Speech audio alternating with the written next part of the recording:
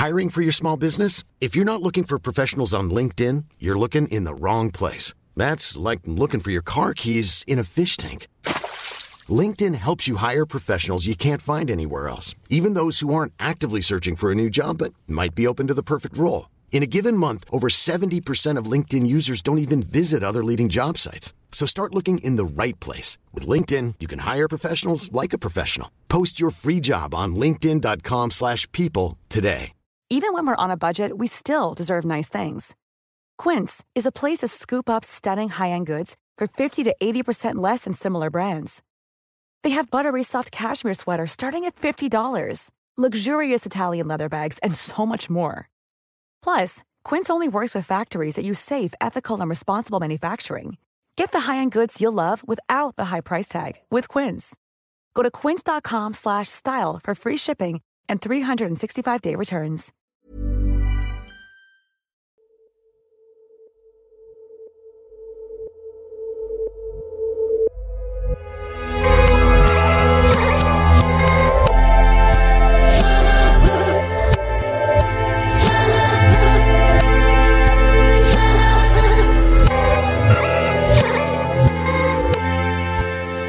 Chapter 6. This Skewed Loop.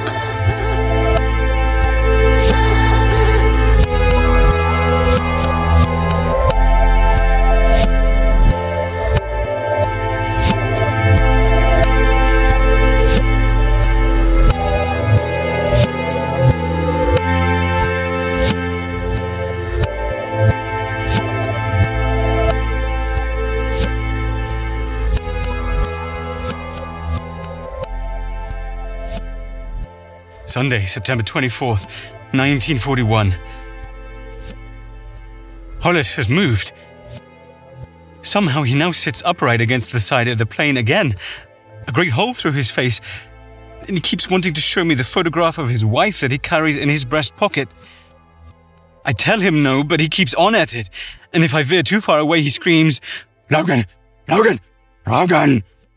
So I come back and sit with him, listening to him talk about his wife, and I cry until he stops. Worse than all that, though, is that he has since called my father to the scene. Somehow, Father stands on the wings and berates me for moving, for not moving, for doing too much or too little. As I write this, he is threatening to beat me over it, but he seems not to move from his position, and therefore, I think, cannot see me underneath the opposite wing. He and Hollis talk to each other now. I can hear their voices drubbing through the metal, but not their words. How did it come to this, I wonder? How has this happened? Logan! Logan! Logan! It won't stop, you see. It's incredible to me how the voice of a man who spoke so little can be so burned in. But I know I am losing it. I know. I've read through what I've written and it's all wrong. I've half a mind to go and put a bullet in both of them. Maybe another round or two will silence Hollis. Maybe my father will cease to judge me if Hollis has more holes in him. I think, though, that I should like to save one for myself. Earlier today, Hollis was telling me about the rules, about how it all worked. He told me I'd not get past the gates of heaven since I have murdered a man, and since I'd soon have to shoot myself, too. I told him I didn't care. That no God who lets this happen is worth anyone's time. And that was when he began screaming scripture at me again. You would think he would want to be with his wife. To be at peace. Why did you land the plane? He asked me. What do you mean? I said. Why didn't you just plough us face first into the ground? We'd both be happier then. It is a question I've been asking myself for the past few days. Why, when I knew there to be nothing but sand for miles in each direction, did I attempt to let us live? Perhaps it was muscle memory. Perhaps the body takes over from the mind in those moments and completes rituals learned during training. You know how it is, Sean. I certainly don't remember making conscious decisions in the moment. But if we died then, I'd not be here writing this. I'd not have to listen to the screams of a dead man. You'd not have summoned my fucking father to judge me in wide, cartoonish gestures from atop the wing of this stupid plane. I won't survive. I know this. My mind already hasn't. But then, I knew that would be the case. The first entry in this doomed journal was written in the comfort of my barracks, but I knew even then that something fatal would happen. Not because this is a war, and men die in war, but because I could feel something brewing. Something big. So I think this has always been a parting letter, in a way. This has always been me ending it. When I think of some appropriate last words, I'll finish.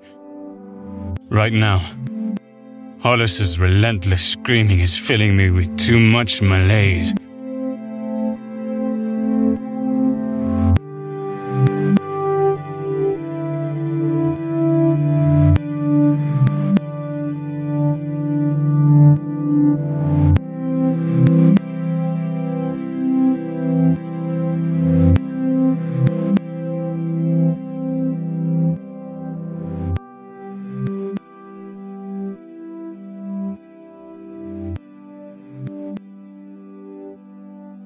High above London's skyline, in the icy tops of the atmosphere, the world was black and pure. The moon had slotted into place across the face of the sun, rendering, for a short time, everything in its view dark and lifeless. Up in the clouds, the absolute darkness of those fleeting moments was simple. From there, everything seemed cleansed, straightforward. It was only by descending that things worsened, becoming murky and muddy, and peopled with the full gamut of human noise the closer you draw towards the ground. At street level, although still unnaturally dark, there was chaos, there was sadness and confusion, there was death. And that was where James Logan was, and that was when James Logan was, at least for a while. He had come belting through the front door of his house after Laura, rounding the corner just in time to see the silhouette of a car race along the black road into which she had stumbled. It was exactly as it had been the first time. They had fought, she had run out of the house, and the car had struck her down, wiping her mind of its many thousands of fears and loves in a single beat. And though he had never been able to remove the image or the sound of her bones breaking against the metal and glass from the first time it had happened, he was horrified by it more now than ever, because it had all happened in exactly the same way. It had all happened again. Only, he realized, the car was different this time. This was a beige saloon. The car that had struck Laura down the first time was green. He remembered because its sickly colour had clashed so vibrantly against the blood ribboning out from a great crack in Laura's skull. Cars, their makes and models and colours, seemed a strange thing to get hung up on, he thought as he ran towards her body. This is a strange thing to think of. But the extraordinary sadness and shock had shut a large part of his brain down, so these finer details were suddenly presenting themselves as being much more important than they ought to have been. He felt distance from what was in front of him, almost as much as he felt deeply connected to it, and that was a horrid plane of consciousness to be locked in. It was a loop, he thought. It was all a strange loop, one that he'd been part of at least once already, maybe since forever. There was something of theatre to it all, the essence of a repeat showing he was tiring of.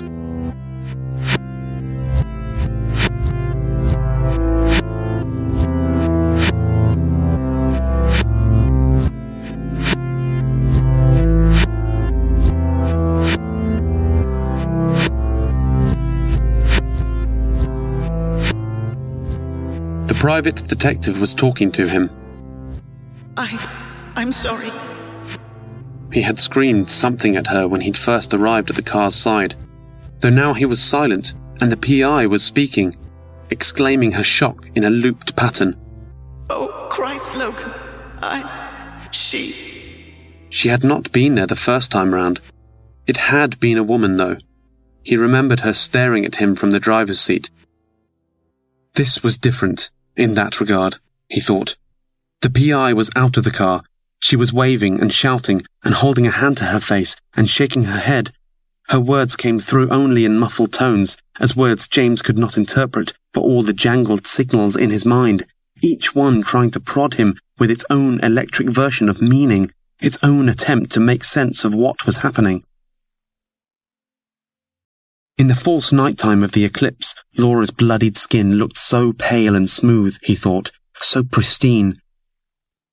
It was only her eyes, wide and dilated and fixed so obviously on the eternal nothing behind him, that stopped her from looking angelic.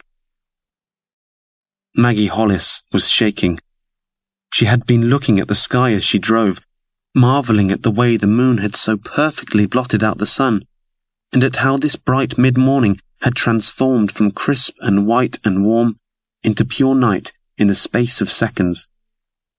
She had been pondering the notion that everything was out of her control, and how easily nature and physics and the many laws of things could opt to make it night, how easily they could draw a curtain across the sky and change the rules. It was sudden and unnerving. Later, she would remember feeling a vivid and worrying sense of powerlessness as she stared, the fleeting outer ring of light burning spots onto her only good retina. But in the shock of the moment, she could only remember the car lurching and the sound of a dull scream as a woman had broken in two across its bonnet. It was the most horrendous sound she had ever heard, the sound of snapped bone and of life being sucked clean out of a young throat, mid-yell. In the confusing moments immediately after, she had somehow exited the vehicle and walked around the front to be by Laura's side, and though she managed to string together some words, Maggie could not move. I'm sorry.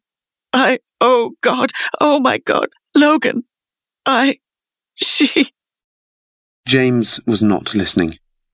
He wondered instead if Laura might have exactly the same injuries as last time. He wondered what would have happened back then, had he not immediately travelled back. And then it dawned on him. He could do it again. He could travel back again.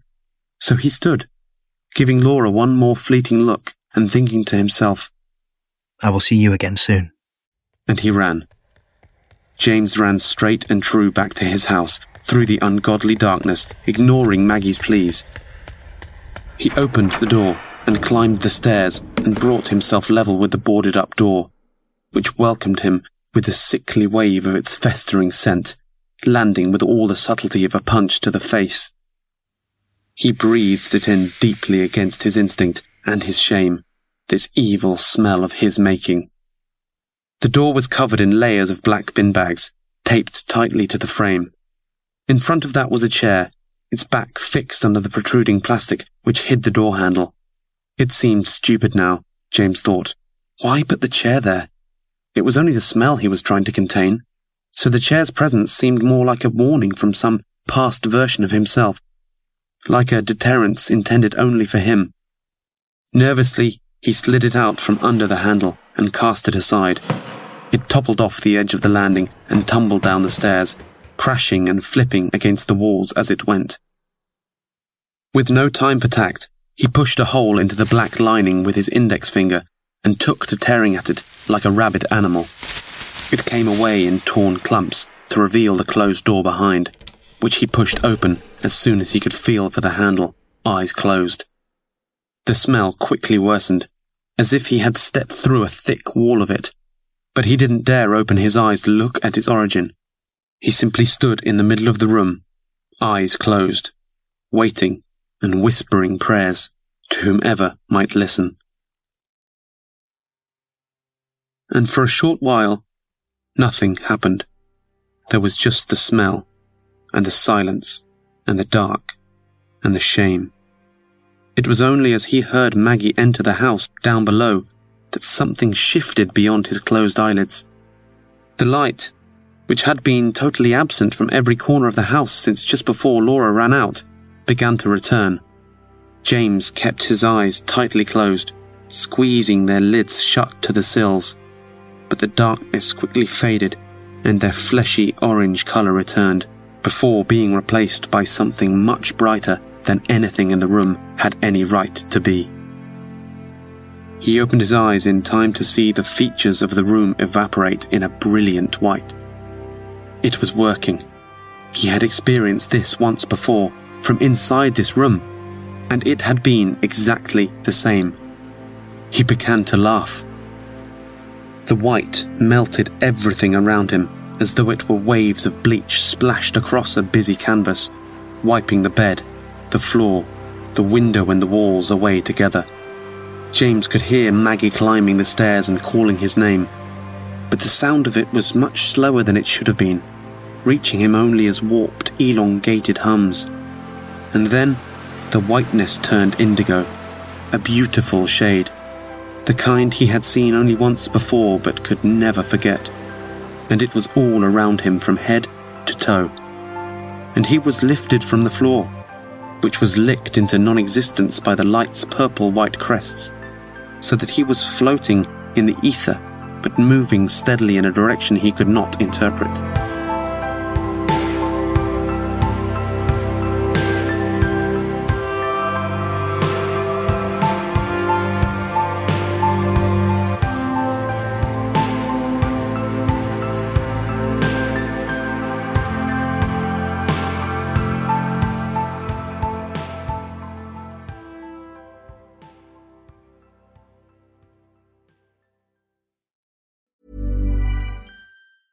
Many of us have those stubborn pounds that seem impossible to lose, no matter how good we eat or how hard we work out. My solution is PlushCare. PlushCare is a leading telehealth provider with doctors who are there for you day and night to partner with you in your weight loss journey. They can prescribe FDA-approved weight loss medications like Wegovy and Zepbound for those who qualify. Plus, they accept most insurance plans. To get started, visit plushcare.com/weightloss. That's plushcare.com/weightloss. Since 2013, Bombas has donated over 100 million socks, underwear, and T-shirts to those facing homelessness. If we counted those on air, this ad would last over 1,157 days. But if we counted the time it takes to make a donation possible, it would take just a few clicks. Because every time you make a purchase, Bombas donates an item to someone who needs it. Go to bombas.com/ACAST and use code ACAST for 20% off your first purchase. That's bombas.com/ACAST, code ACAST. I'm Sandra, and I'm just the professional your small business was looking for. But you didn't hire me because you didn't use LinkedIn Jobs. LinkedIn has professionals you can't find anywhere else, including those who aren't actively looking for a new job, but might be open to the perfect role, like me. In a given month, over 70% of LinkedIn users don't visit other leading job sites. So if you're not looking on LinkedIn, you'll miss out on great candidates like Sandra. Start hiring professionals like a professional. Post your free job on linkedin.com/people today.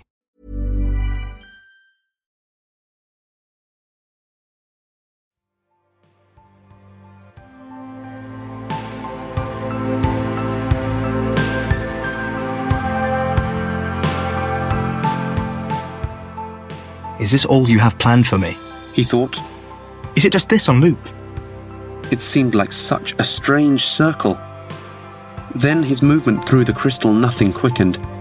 Hastily, he was pulled through the void, in such a way as to make the swirling whites and the flowering purples form a tunnel all the way around him. And finally, he could tell that he was moving upwards. It was beautiful. It was his own private loop, and it was stunning.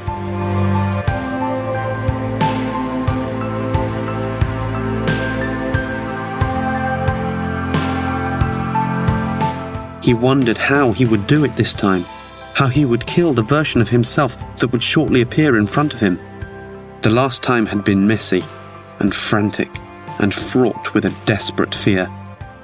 He worried that this time there might be two versions of himself to contend with, that the versions might pile up, and he worried about how he could possibly still pass for 27. But more than anything, he wanted so much to see Laura again, alive and well.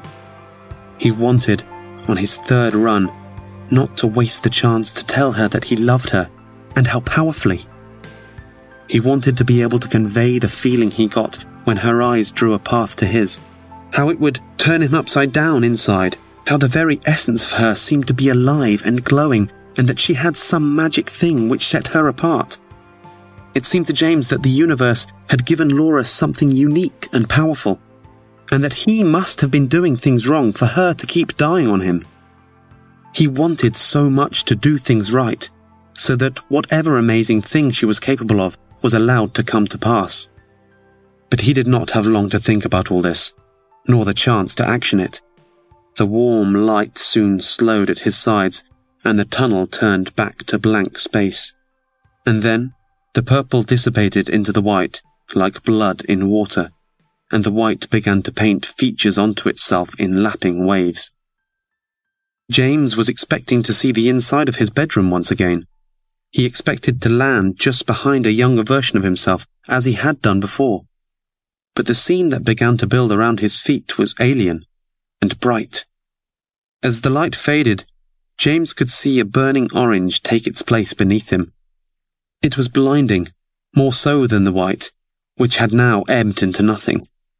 He looked above himself in time to see the last inch of moon peel away from an angry sun, blinding in its power and thick in its heat. And as the final residue of the white light which had taken him disappeared from view, the sounds around him began to speed up. They turned from a thunderous, slow roar to the sound of dry wind and of shouting. Only now, it was not Maggie Hollis shouting, nor a younger version of James himself. It was his father. James span on his heels to see a young man with his father's features standing in front of the wreck of a plane with a gun held to his own temple, and he was screaming. "Who the fuck are you?" He was shouting over and over. "Who are you? Where the hell did you come from?" And then, "Don't come any closer." Dad? The shock ricocheting around James's mind was clouding the fact that he already knew, deep down, that this would happen. He knew at some stage that this exact scenario would play out because he had read about it so often, over and over. Philip Logan, just 18 years old, looked a child to James. He was small and weak, emaciated, barely able to hold the pistol high enough. And the boy's shaking was worsened by the unbearable heat which had surrounded James from nowhere, sending shimmers in the air along the lengths of everything. Philip kept the gun to his skull, index finger rubbing back and forth along the trigger. "He won't shut up. Hollis won't fucking shut up," Philip said, tears on his cheeks. "And Father won't. He won't stop. And all of them." Dad, don't do this. You can't do this. "Shut up. Shut up, you're just like him. All of you just shut up." So James did shut up. He walked with his hands aloft towards the shadow of the man he knew to be his own father, with pity and understanding rumbling in him, saying nothing. Don't, I don't know who. Look, don't. But Philip hadn't the fight in him to stop James from trying to grab the weapon. He clasped a hand around the nozzle and attempted to bring it down to waist level, which he managed before the quivering young man just ahead of him began to struggle against his guidance. No, Dad, you need to... Don't fucking call me, man. Don't. Let go. Let go.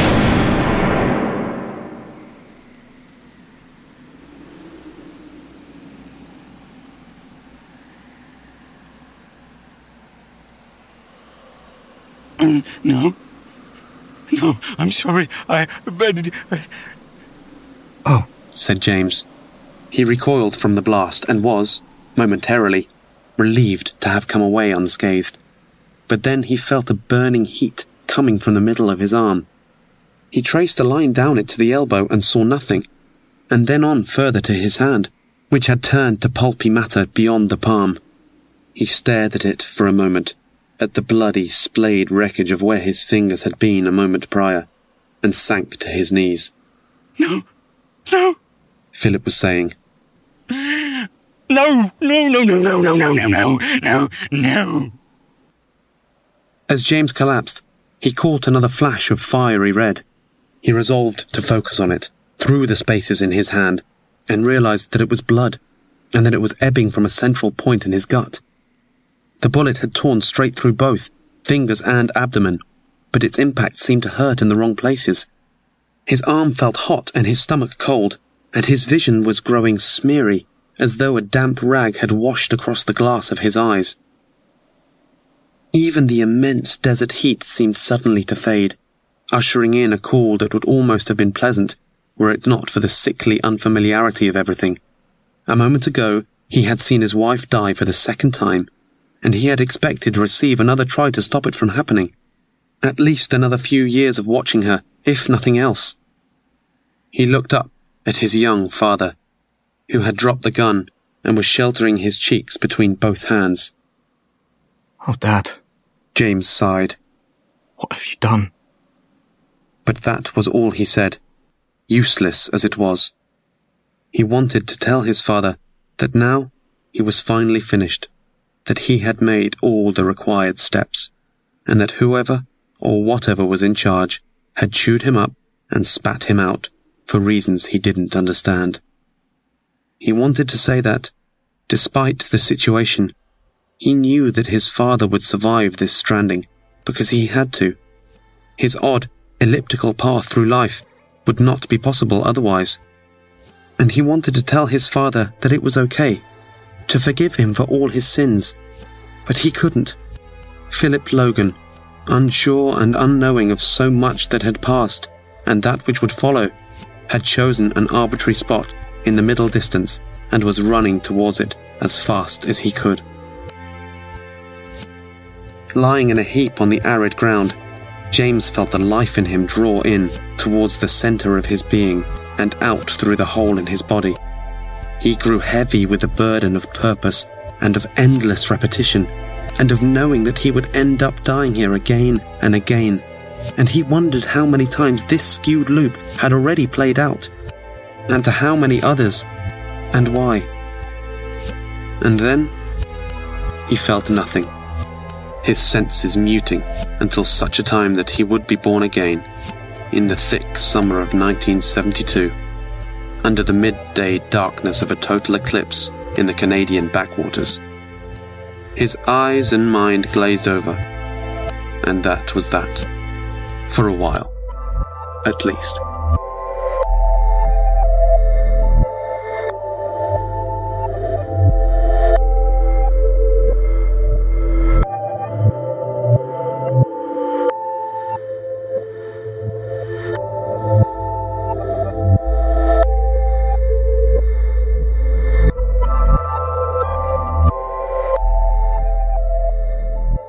Season 1 of Unresolved starred Sarah Langrish-Smith as Zoe Drew, Jane Copland as Maggie Hollis, Simon Gruich as James Logan, Emily Beach as Laura Ray, David Frias-Robles as Tom Ray, Ben Carpenter as Mark Thompson, Simon Cox as Dr. Jonathan Edwards, Paul McLaughlin as the young Philip Logan, and Martin Levinson as elderly Philip Logan, with narration and other announcements by Marco Violino.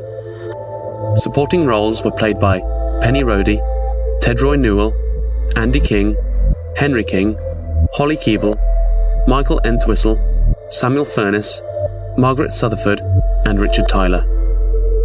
Unresolved was created, written, and produced by Adam Bunker. Please note, Unresolved is a work of fiction. Names, characters, businesses, places, events, locales, and incidents are either the products of the author's imagination or used in a fictitious manner. Any resemblance to actual persons, living or dead, or actual events is purely coincidental. For more information, visit www.unresolvedshow.co.uk.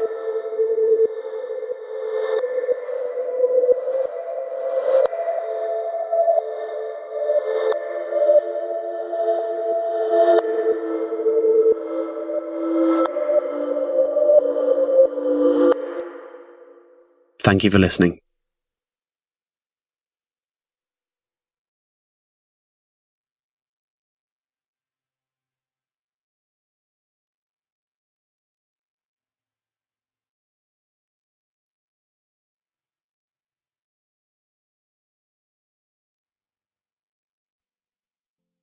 September the 1st, 2003.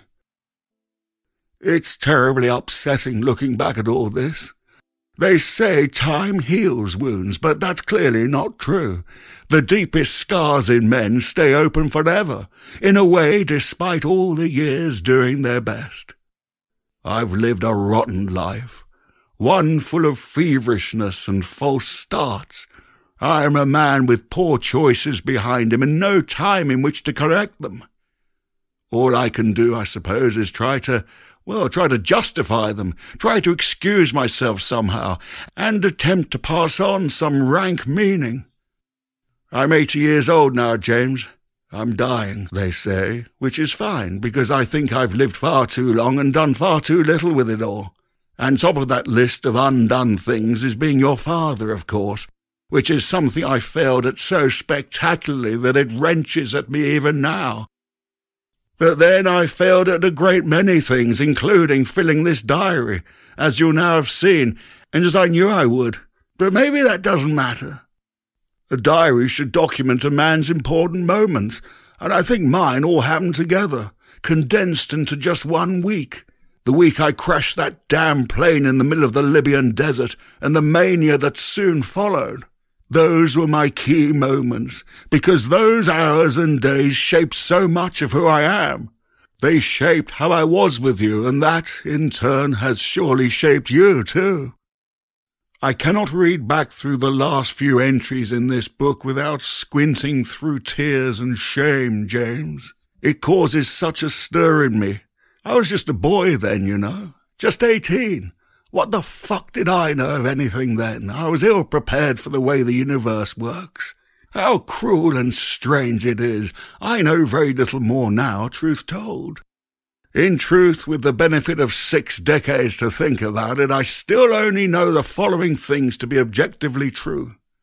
1. I shot and killed Sean Hollis, without question. 2.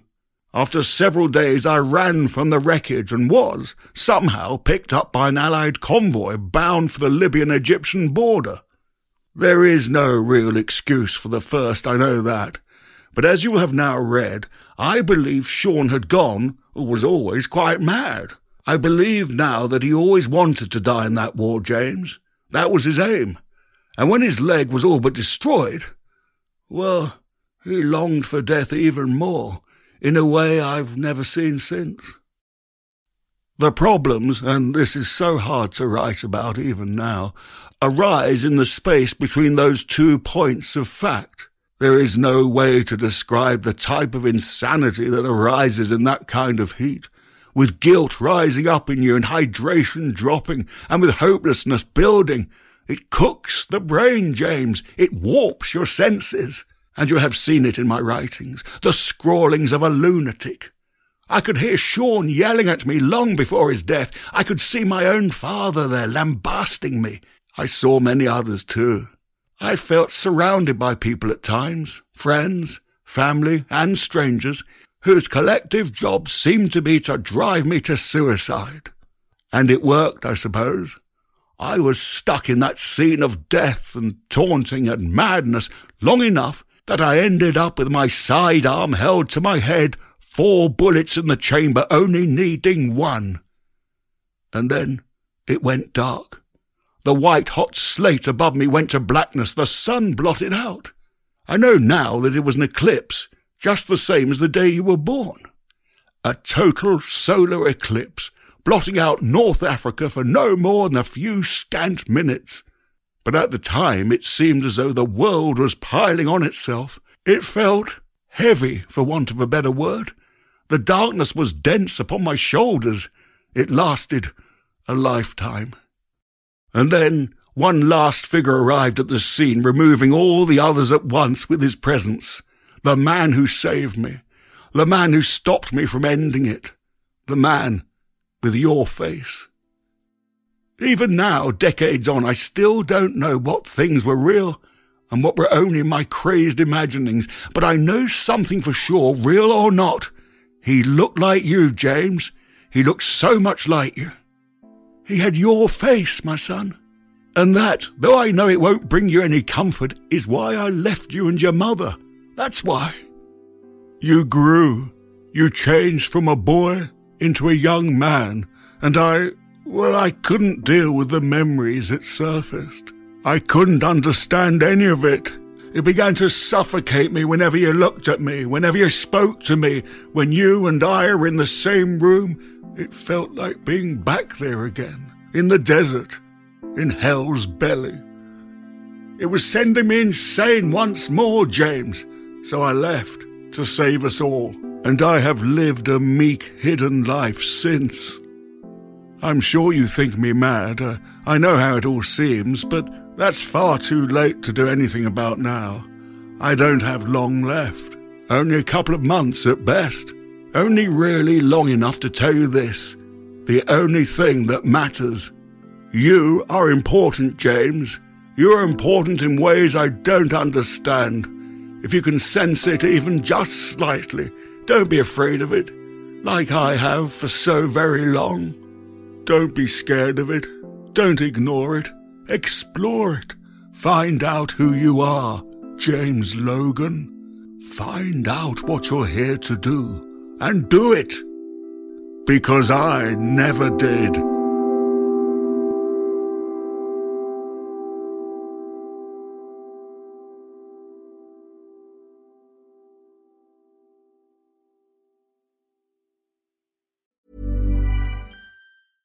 Even when we're on a budget, we still deserve nice things. Quince is a place to scoop up stunning high-end goods for 50 to 80% less than similar brands. They have buttery soft cashmere sweaters starting at $50, luxurious Italian leather bags, and so much more.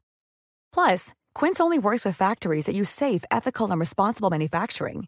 Get the high-end goods you'll love without the high price tag with Quince. Go to quince.com/style for free shipping and 365-day returns.